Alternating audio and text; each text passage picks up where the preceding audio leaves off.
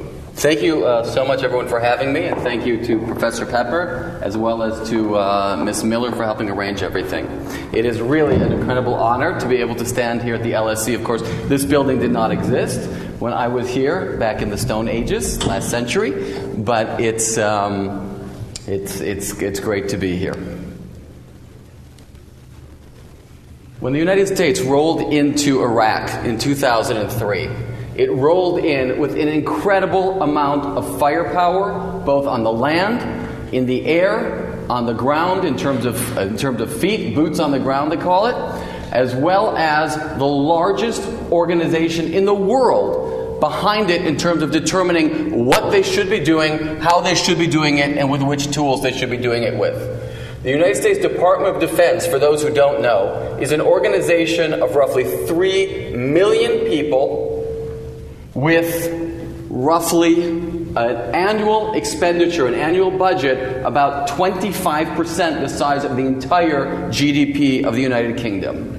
So there is no lack of resources. It has an incredible amount of very smart people in it, on the scientific side, on the academic side, on the research side, and certainly many capable warfighters on it. So they went in based on certain predictions, certain degrees of certainty that they thought that they were going to counter when they went in. Of course, this is what they found. They met the adversary, and the adversary, recognizing that they could not match them as a peer competitor, right, as capability for capability, dollar for dollar, they went asymmetric. What that means is they started to use the little resources they had available to them to start to create IEDs, right? Improvised explosive devices which could be laid anywhere in the land, anywhere in the road, and cause an incredible amount of damage. What's more, causes an incredible amount of disruption and ability to protect and defend territory and to annoy the heck out of the United States. Now let's think for a second about the IEDs. The reason IEDs are possible, and we can put this corollary in a management standpoint, the reason IEDs are possible is because there is no lack of knowledge currently available to almost anybody in the world. If you want to put a new device together, if you want to come up with a new product, if you want to come up with a new capability, or you have an idea for something, and you maybe don't have the technical know-how on how to do it, the internet is there. You can literally take classes from the greatest universities in the world, graduate classes, for free from any university. Not only is the knowledge there with the internet, but the ability to control the narrative is there with the internet. This applies both in a battle space and also in a marketplace.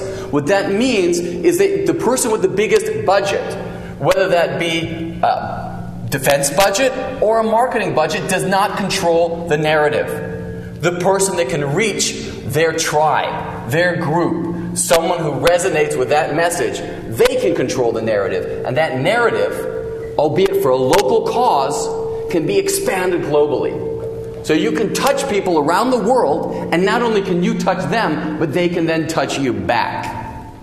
So you can control the narrative. Another incredible factor behind the IED is stuff is cheap. There are supply chains around the world that can supply you with almost anything you need to make almost any device, whether that be a physical device, hardware, or obviously in the software domain. So you can tap into those global supply chains to be able to get the materials you need to develop whatever it is that your heart desires to do, whether it be for ill or good. And the next component is that these materials are really easy to use. Over the last 60 or 70 years, there's been a revolution in interface. Not only, obviously, what we see in the iPhone and apps and the such, but you see it in the way industrial products can meet together. The way that parts can be combined. There's been a revolution in interfaces, allowing for a near infinite amount of permutations. Now that amount of permutations cause a tremendous amount of headache for the U.S. Department of Defense. Because the way that they approached trying to solve this problem was by figuring out the permutations. The way that they who went in with this, right? With the huge R&D budgets, with the huge academic departments, with the huge capabilities to experiment and figure things out and make things, they approached this like they would any other engineering problem. They approached it with a concept of certainty. They approached it with the concept of saying, let's go measure, countermeasure, measure, countermeasure, and somehow we will end up on top. Right? In chess, there's a concept called pace. Right? Whoever has pace is always one move ahead. They thought that they could get one move ahead. So, I'll tell you how this conflict went. Right? The adversaries started putting IEDs and their detonators underground. The U.S. forces couldn't see them. Obviously, these vehicles are extremely heavy. They roll over the pressure plate, detonates, causes damage. The United States said, you know what? We can put something heavier in front of our vehicle. And they literally put steamrollers. I don't know what they're called here in the UK, but, large pieces of steel that are used to flatten concrete when you're building roads in front of the convoys. So that they would roll over, detonate the plate, and damage would be caused to the steamroller. Adversary said, no problem, we can put a delay on the trigger. The United States said, no problem, we'll vary the length. So you don't even know what the delay is supposed to be. They said, fine, forget about the weight, we're going heat. Because the steamroller doesn't emit heat, the undercarriage of your vehicle does. So there's suddenly heat-triggered IEDs. The response to the heat-triggered IED is literally to take a heating coil from a toaster oven and stick it out in front of the convoy, let that trigger it. You let it get real hot and let that detonate. The answer is a delay. The response is varying the length out. So it continues on, and nobody gets pace. Because at the end of the day, what you're talking about here is not a system that's limited by knowledge or permutations. You're talking a system which is inherently uncertain. You're talking about a system which is inherently tapping into the will, desire, and creativity of individuals. And it's that uncertainty from people which gives this kind of conflict, and right now I would say any kind of industry or marketplace that you're competing in or contemplating competing in, it's that gives the edge in the space. Because that does not have a simple engineering type of solution. That does not have a single type of solution that you can work it out, because it's up to the individual creativity and the will of the individual. And that uncertainty is the ultimate competitive advantage. This is a replica of the bomb that was dropped on Hiroshima. It's called, if I remember correctly, it's called Little Boy.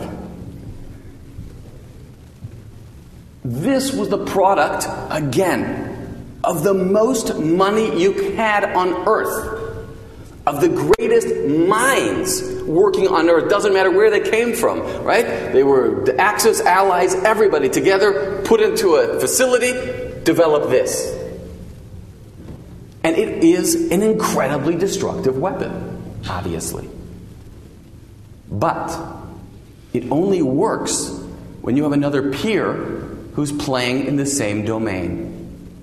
It works when you have a peer competitor like the USSR when it existed that was able to and interested in competing in this domain. But the minute you have somebody who comes and changes the game, who wants to move ahead with their agenda, wants to introduce a product in your space, dominate your service, take over your territory, and that territory can be physical or it can be access to areas, whether that be the GPS capabilities, sea, whatever it is, financial systems. The minute you have someone who wants to go in there, doesn't have the same dollar for dollar comparison, there's an incredible amount of creativity they can unleash. This only works when you have a massive infrastructure. When you have the ability also to build delivery systems, when you have supply chains, when you have everything that builds this. So while it is incredibly powerful, while it is the 3,000-pound gorilla, its tactical capabilities, its ability to respond to a wide array of competitive threats, is relatively limited. At the same time that the bomb was being developed, the Soviets were building the AK-47. This has turned out to be an incredible game changer in the world. This is the original iPhone of disruptive capabilities. It is super easy to use.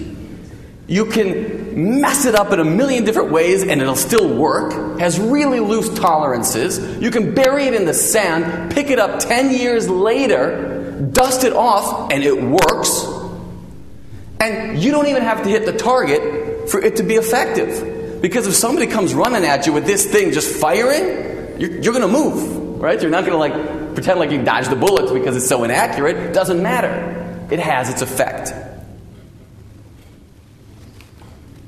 Peer competitor, tactical. Strategic advantage, tactically flexible. Able to work under many conditions of uncertainty and able to introduce uncertainty into almost any situation. And it's perfectly made for the internet world. Because, like the iPhone, by the way, I don't consider the iPhone to be this destructive, but like the iPhone, this has become an incredible symbol. For the internet age where you want to control the narrative, where you want to be able to project an affiliation with a peer competitor or with other people, and again, reach out globally and touch back locally, this has become an incredible symbol. Right? Every jihadist photo or video that you see, every rebellion that you see someone trying to stand up against authority, whether that be in Europe, whether that be in Asia, whether that be in the subcontinent, it doesn't matter. This is the international symbol of disruption and resistance. Every single jihadi video has a guy holding this in it. He'll have it in his right hand, and he'll have the flag, the flag of his cause behind him in the left. This has been a perfect vehicle for working with uncertainty and creating uncertainty. Another incredible thing about it, because it wasn't developed as a commercial product, the Soviets used it and its plans as a means of expanding their sphere of influence. There are factories all over the world that make this. There are factories all over the world that make ammo for this thing. And you can swap parts everywhere, and it's cheap. So like we were talking about at the beginning, there's a supply chain everywhere. There's low cost and there's easy interface between this and, you almost don't need any expertise to know how to use this. Putting it back into our marketing world, putting it back into our management world. This created an infrastructure that can think tactically and respond to uncertainty or create uncertainty. Very often, when we're taught management principles, we're taught about things that rely on a high degree of prediction and a high degree of control and control systems. In today's world, that is not always the case. Particularly with some of these more touchy-feely aspects, like controlling the narrative. You could hold this in a video. You can't hold that in a video.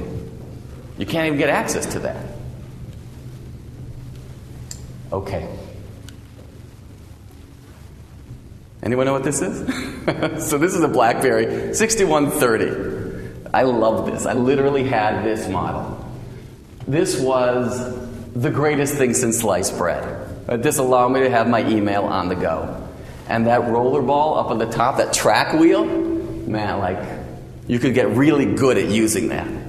This was the dominant player. Right? BlackBerry controlled the market, defined the market, created the market, owned it, flat out, hands down. 2007, Steve Jobs came and said, I'm going to make one of these. There we go. Right? First version of the iPhone. Nobody at BlackBerry believed that this was possible.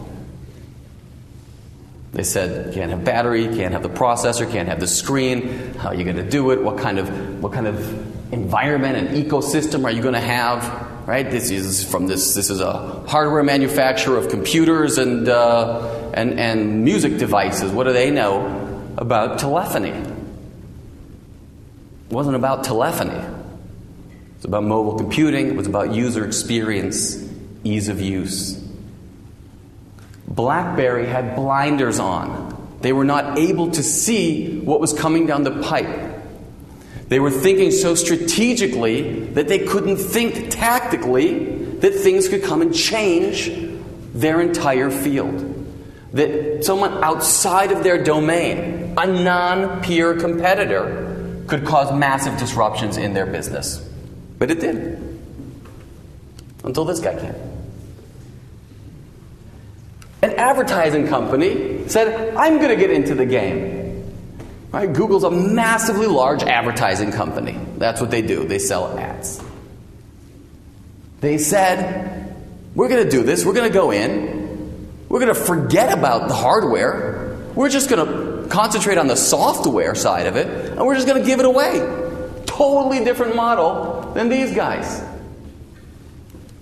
And this became, again, extremely disruptive and created an ecosystem for uncertainty. So much so that they now control 85% of the market and Apple controls 12%. And of course, BlackBerry is a footnote. Maybe, sometimes. Obviously, Apple is still making oodles and oodles of money. Right? They're on their way to, and I believe this, to being the first $1 trillion market cap company. I think when the watch comes out, it's going to be incredible for their revenue. But from a market space perspective, Apple was outflanked because they didn't care about making any money on it.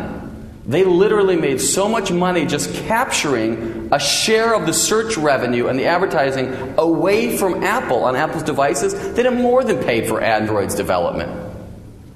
Again, knowledge is readily accessible. Ease of use is right there. You have the standard guides. And what the heck? Apple already blazed the trail. So it was really easy to do this. Going back to the peer competitors. This is a peer competition that's happening every moment of our lives. There is ongoing cyber warfare of millions of attacks a week. This is a picture, if you can rely on the news source, of a group within China, which is continuing to attack United States systems. And this is a picture of U.S. Cyber Command, continuing to defend and perhaps also try to stake its claim in that space. Now here you have a peer-to-peer competitor. It doesn't require industrial capability.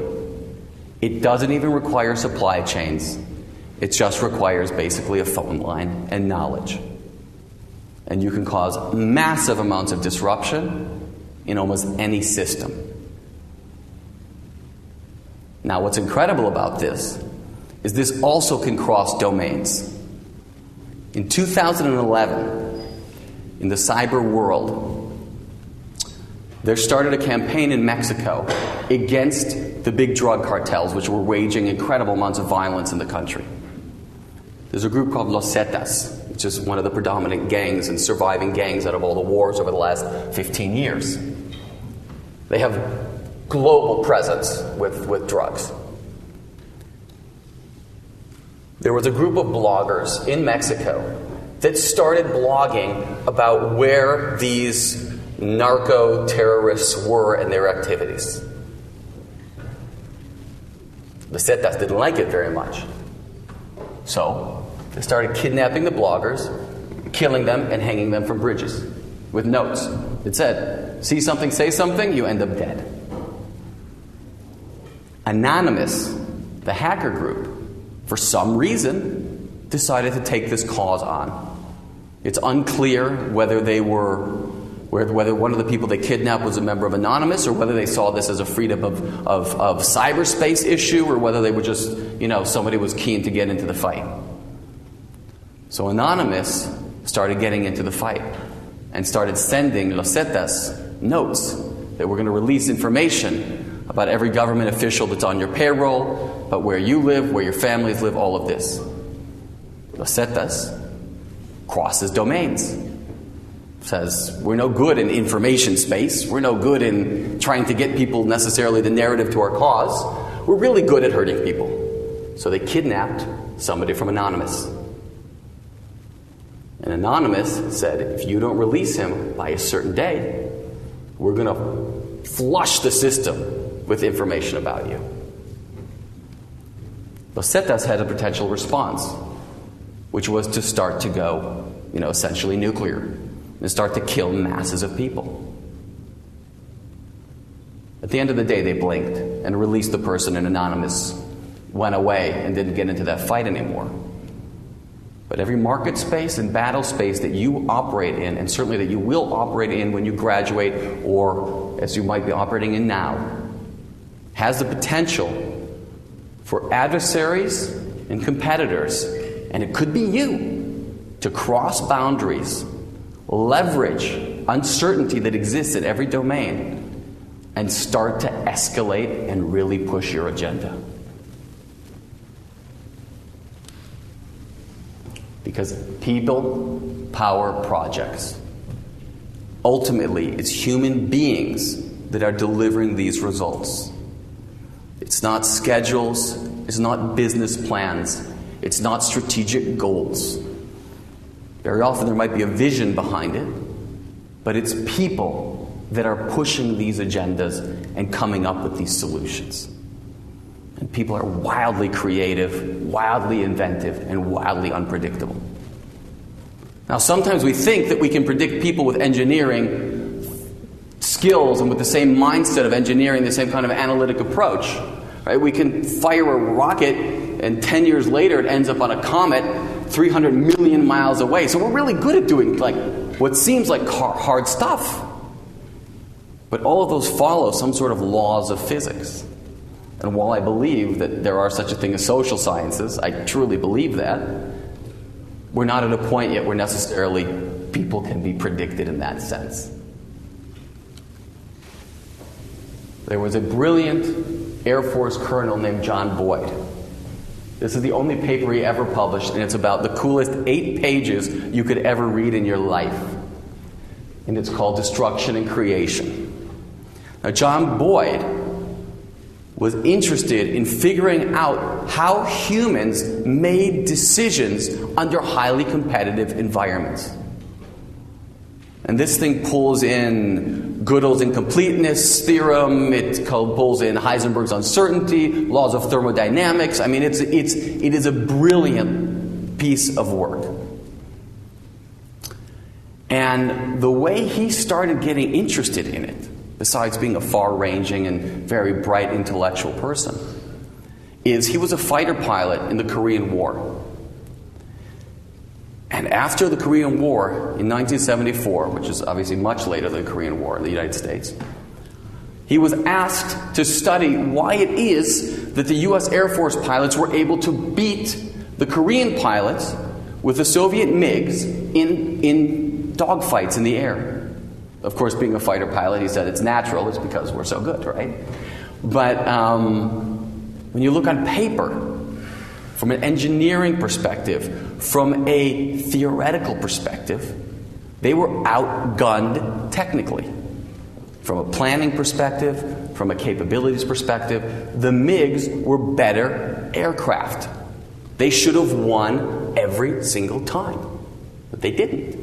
So they sent Colonel Boyd to go figure out why. So he talked to people, and he looked at things, and he did different simulations in his head. And he realized that in two fundamental aspects, the U.S. planes were different. The U.S. planes had a wider, more open canopy. They were able to see more of the battle space that was going on around them. They were able to see what their adversary was doing. They didn't have the same blinders and blind spots that the MiGs did. And the other thing was they were able to turn faster.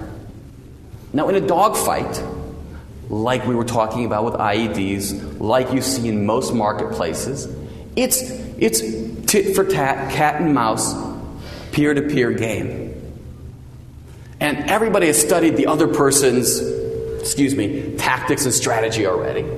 So everybody knows and anticipates what the other person is going to do. So it's really a matter of being able to do it faster or see when there's a deviation in there. And then you capitalize on it and you win. Because of the broader canopy and the ability to move faster, that's why the U.S. planes and the pilots were able to win. They weren't blinded and with blinders on, let's say, like BlackBerry was. They were able to capitalize and maneuver when they saw a change in the battle space. They were able to work with uncertainty that was there. Now, out of this, he came up with something called OODA. OODA is an acronym, because everything in defense is an acronym.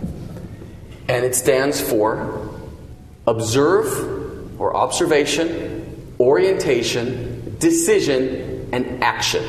And it is a theory on human decision making. It means that we observe what's going on in our environment, then based on our orientation, based on our training, on our background, on our culture, on our whatever we've learned from the environment around us, we somehow filter everything through that. We then make some decisions and we take actions. This is a theory on human behavior. And this is a paper of his from 1987, and he didn't use PowerPoint, right? He used to scrawl these things out, and he has this really cool document called Organic Design for Command and Control. Because the black box of all of this, the magic voodoo, happens in orientation. And he called it the Schwerpunkt. It's a German word. And he says orientation is the Schwerpunkt, right? It shapes the way we interact with the environment, and orientation shapes the way we observe. It filters what we see. It filters and determines what we decide and the way we act. And it's a loop. Because the way we act then instigates certain reactions in the environment, and then it creates different observations. We see them, our orientation shifts and changes and moves. Now, Schwerpunkt is a super cool word. But I did philosophy at the London School of Economics, and I was taught to abhor the use of opaque words and foreign words. George Orwell, 60 years ago, famously wrote that if there's a foreign word that you're going to use, it's a sloppiness of thought. And I was beat again and again and again intellectually to go for intellectual clarity. So Schwerpunkt, albeit a cool word, doesn't tell me a lot.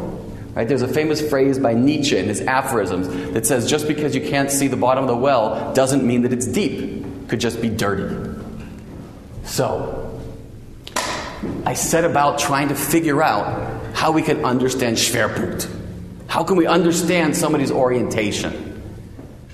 And the cool thing is we can do it through communication.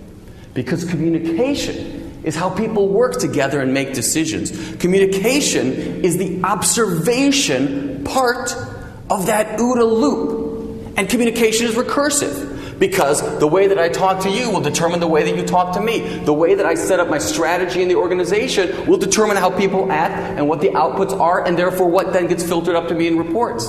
My business plan will determine what somebody does relative to my idea, and that will then determine how I implement my business plan. It's a recursive, ongoing loop through communication. And what's super cool is that since everything is done electronically now, we can use another concept that I learned here at the LSE of revealed preferences. Revealed preferences tells us that I don't care what's going on inside the human mind, because I can see the choices people make. Right? I don't care why is it that if I put 20% more on a label, people buy more of it when I've raised the price at the same time. All I know is it does. Right now there's a huge wave of behavioral economics trying to understand the inner workings of the human mind. That's interesting, but from my perspective, not necessarily necessary. Because we can observe what people do with communication. It gives us the ability to start to see in that black box of Schwerpunkt, of orientation and decision making, simply by looking at the observation and seeing the action. We could just intuit what the black box is doing in the middle, and it doesn't really matter, because if we can control the input here and we can get the output there, we can start to tune our organizations to start to solve the problems that we want them to. So, there's a concept called the communication object. And this is really just kind of getting a little more formal with how we talk about communication. The communication object is the artifact that you're creating in the communication. But more than the artifact itself, it also includes the kind of nonverbal parts to it. Because there's many aspects to a communication that are not related to its content that directly impact the decisions people make and how people use that and the actions they'll take with it. Right? Just like in face-to-face communication, it's said that 93% of what comes across in meaning is nonverbal. Same thing in electronic communication. And we can study these by looking at object elements. We can take analytic tools or take simple catalogs of this kind of meta-information on the objects. And we can use those to see how changing that meta-information, those elements of the communication object, impact the kind of decisions people take and the actions they take with our communication objects. And again, just kind of dialing it back to what we were talking about, this allows us to understand their decision making and helps us when we're trying to think about or orient our companies towards uncertainty and leveraging uncertainty as competitive advantage. So, there's a really bright guy out of Nevada called Dan Zarella who started looking at communication objects, hundreds of millions of them. He has a database of over 100 million tweets. And he started looking at retweet activity by hour. And what he found was that if you tweet out at 5 p.m., you are 6 times more likely to get retweet than if you do it at 9 in the morning. From a management perspective, what this means is that time of day is an object element that becomes overriding in the effectiveness of our communication objects and the effectiveness of the communication we have. It means that in that little black box of the orientation, the decision making, time of day becomes a filter for people. It means that it doesn't matter what the content is necessarily. If you're trying to manage the message, if you get the message across at the right time, you can dominate. Right? You could be the greatest inventor in the world and come up with the solution to world hunger. If you tweet it at the wrong time, no one's going to hear you. You can be the President of the United States or the Prime Minister of Great Britain. If you have the most important news or even irrelevant news, it doesn't matter. But you could be sitting at the top of the organizational chart. If you tweet it at the wrong time, it will get far less exposure. That's why press conferences are not done at 3 in the morning. Right? They're done at prime time so people can watch them and they'll pay attention to them. Time of day is an application of an analytic tool onto communication objects that derives useful information to understand that orientation decision-making part of how people react to an environment. Like time of day, day of the week also is important. If you want to publish something, or you want to pitch something, or you want to make a sales call, it makes a huge difference what time you make that sales call. Now, I'm not saying that these are hard and fast rules for every piece of communication, and if you want it to be read, you should send it out on Friday. Right? This is very specific to the Twitterverse and to about 3 years ago when Dan did his studies. But the point is that in your own communications, in your own organizations, you can look at these elements, these pieces of meta information to determine what is most effective with the people that you're working with. What's most effective in the space that you're competing in. What's most effective for your method and your ability to generate objects. This is my favorite because this talks about volume of communication. There is a belief that the more you communicate, the better. The more you send something, the more effective it's going to be. The data says just the opposite, and fast. This is click-through rates of links tweeted per hour. Right? This is how many times someone clicked on a link that was tweeted out from a particular account. If you made one tweet, you were 3 times more likely to have somebody click on that link than if you started doing 2, 3, or 4. You can see that the minute you start overloading with communication, you start to quickly, asymptotically approach 0 in terms of effectiveness. If you're asking somebody for feedback, and you send them a request for feedback on Monday, and they don't answer, and you send it to them on Tuesday, and they don't answer, and you send it to them on Thursday, they're not paying attention to you anymore. Right? You are irrelevant. You're a gnat in their world space right now. They've got a lot to do. They'll get to it, and when they get to it, right, you're over-communicating, and what's worse is you're creating a silo.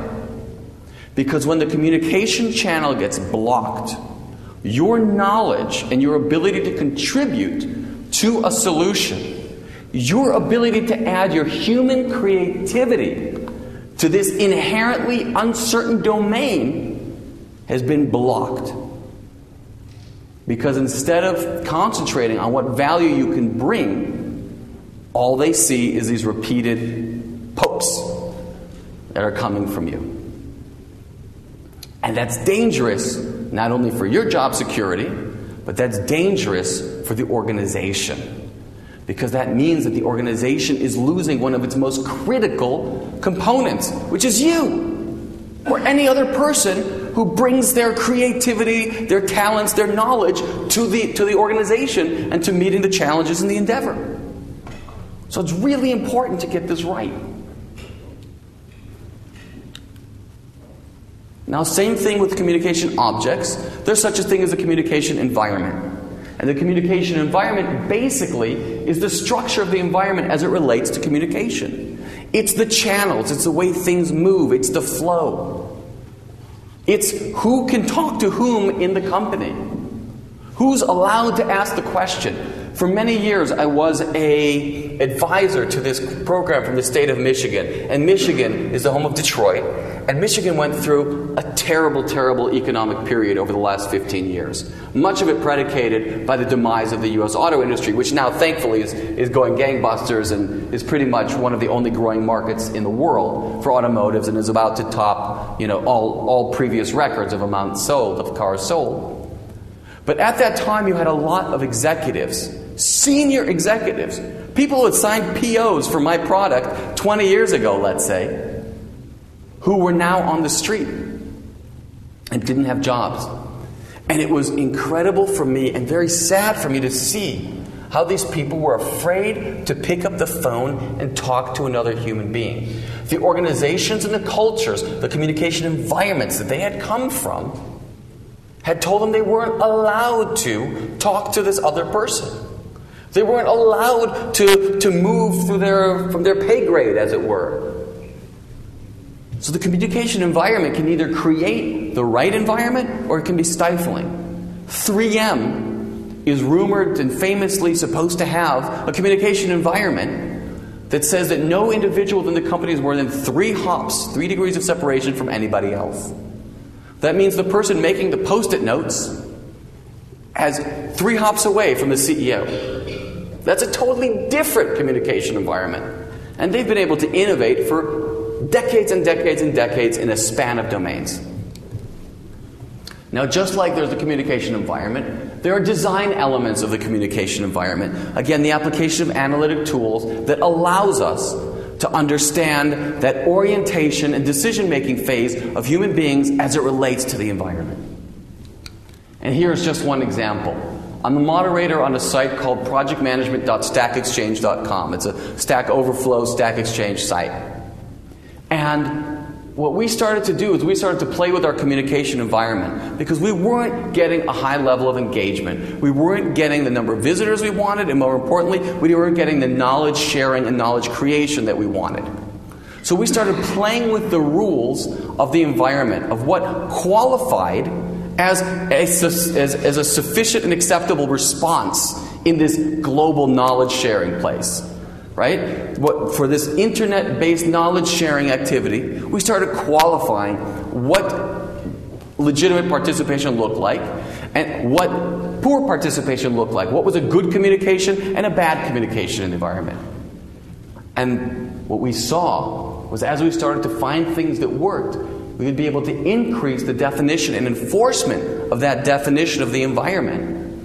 And we saw a massive increase in the number of people providing quality answers. And these are all voted on by the community. So this means we had more people participating. We had a 4x increase in the number of daily traffic to the site. And we had a massive increase in the amount of valuable contributions that were going on. Now that's great from the perspective of the site itself. But it's really exciting from the perspective of management. Me as a manager. Because this is a massive knowledge-sharing endeavor. And almost anything that your organization is doing is a knowledge-sharing and knowledge-creation endeavor. When you want individuals to work together, when you want departments to come together to create new knowledge and share knowledge to solve problems. So this was a great case study for me on how that can translate into the world of management of an organization and directly impact your ability to meet customer needs.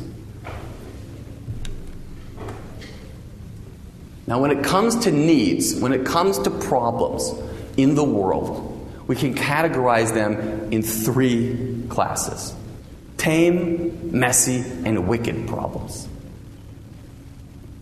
Tame problems are single-order systems. A tame problem is like fixing my sink. Even easier, the ones here that have separate hot and cold. It's even more single order system. But it's fixing the sink, right? You know where the problem is, you trace it, you find it. If you can't do it, you'll hire a SME, a subject matter expert, and a plumber who they can figure out what the problem is and you can solve it. There's no debate on what it's necessarily going to be, and it's not that difficult. It can be big, it can be expensive, but it's not hard. It's a single-order system. Messy problems are second orders of complexity, as it were. Messy is when you start to have many systems interrelating. You start to have consumers interrelating with price, interrelating with, relating to what it looks like and what the message is and what the brand affiliation is.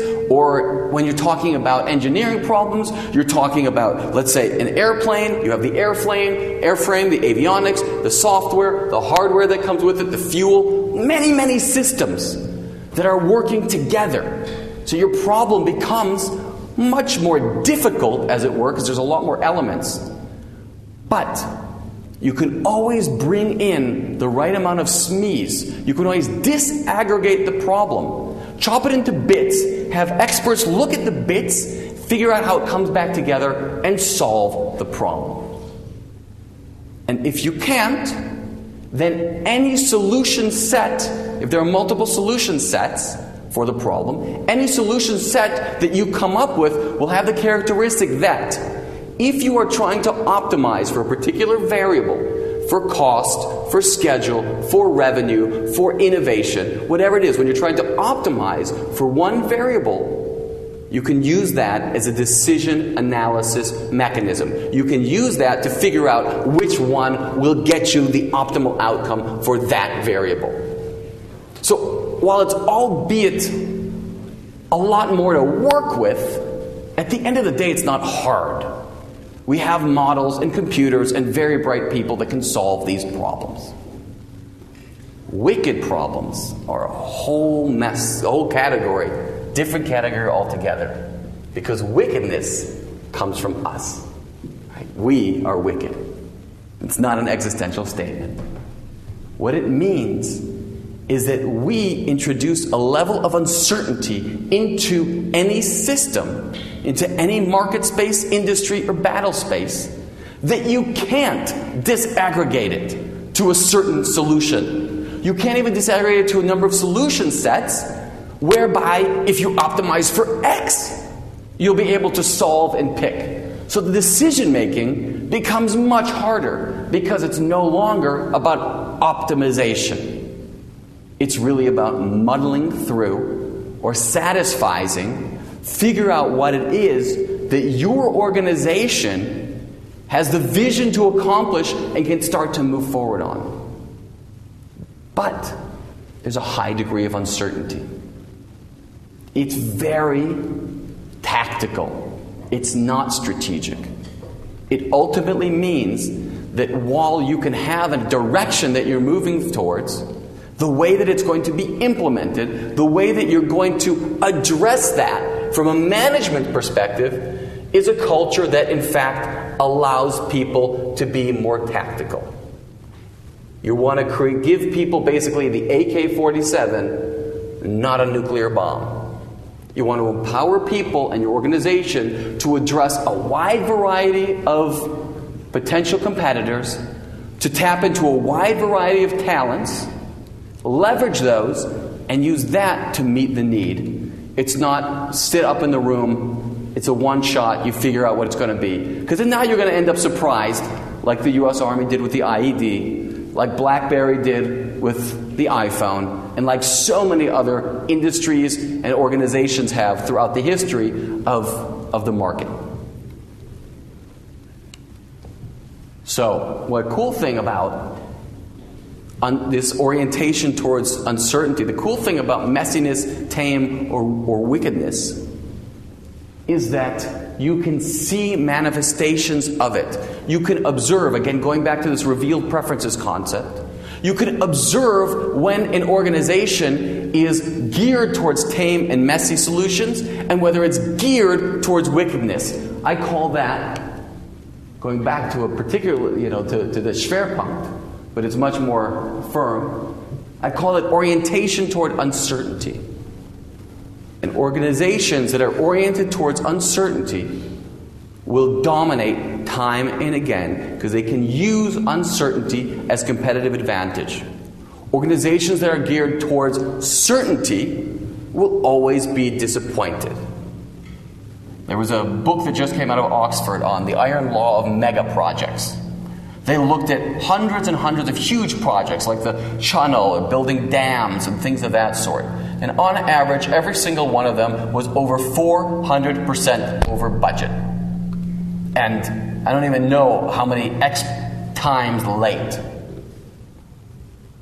We've been doing construction projects as a human race since time began. Our computing power has gotten better. Our ability to estimate, to do cost estimates, to do schedule breakdowns, all of these things, our engineering has gotten better. So you would think that our ability to predict what a mega project should do and deliver would be fairly accurate. But again and again and again, we're wrong.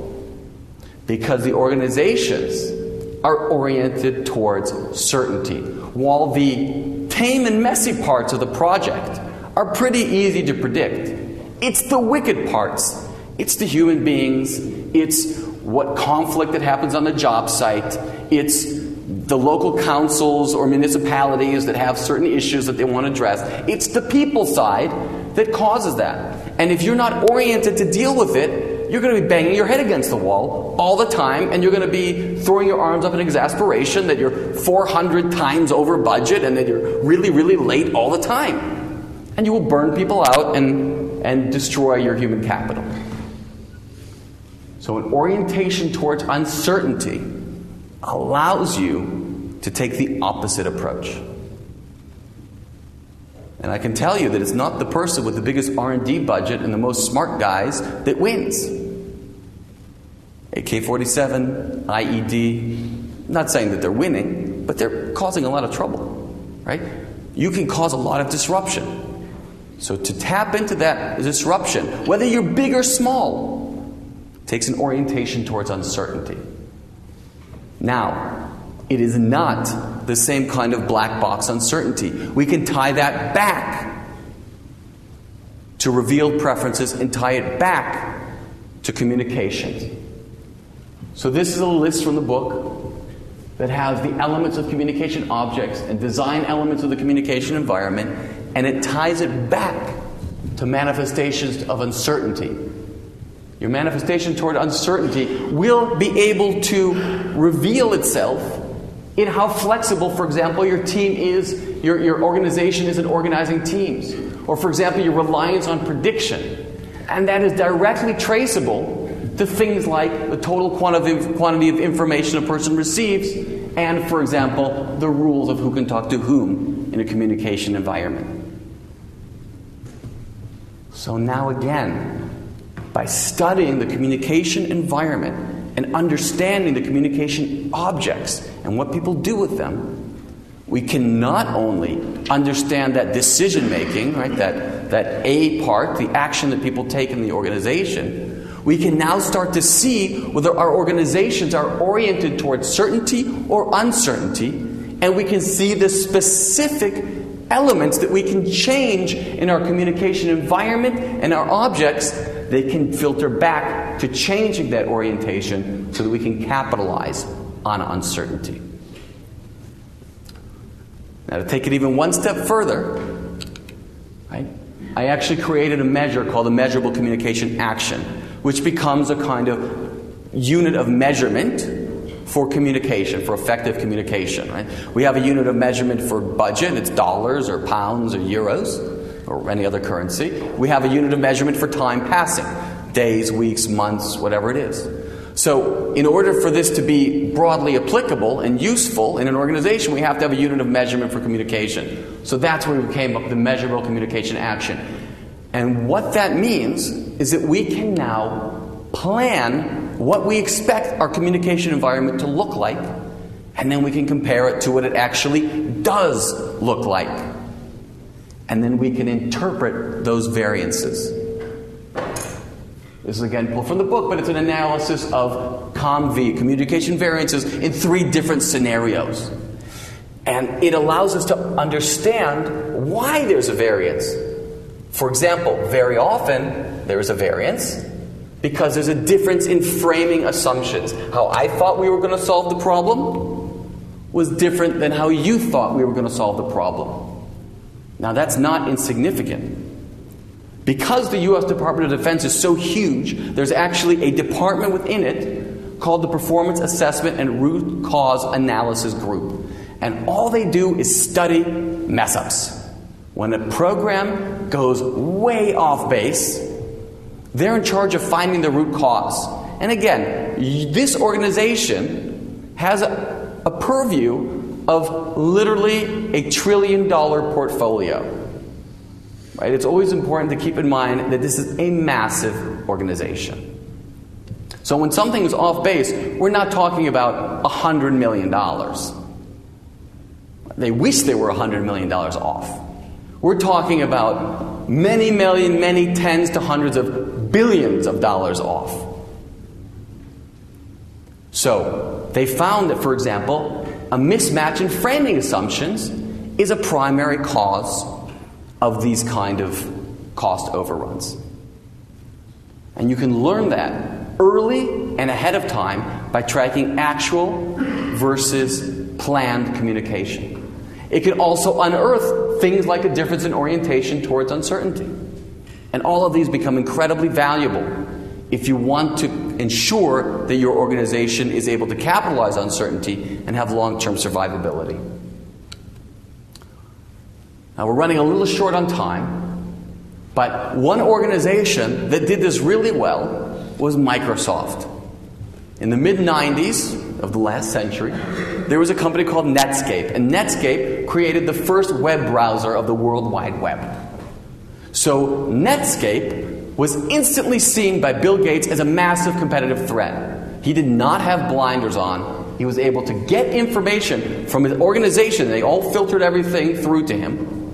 And unfiltered. It wasn't, well, they're never going to be able to do that, and just ignore them. And he literally put a stop to everything that was going on in Microsoft.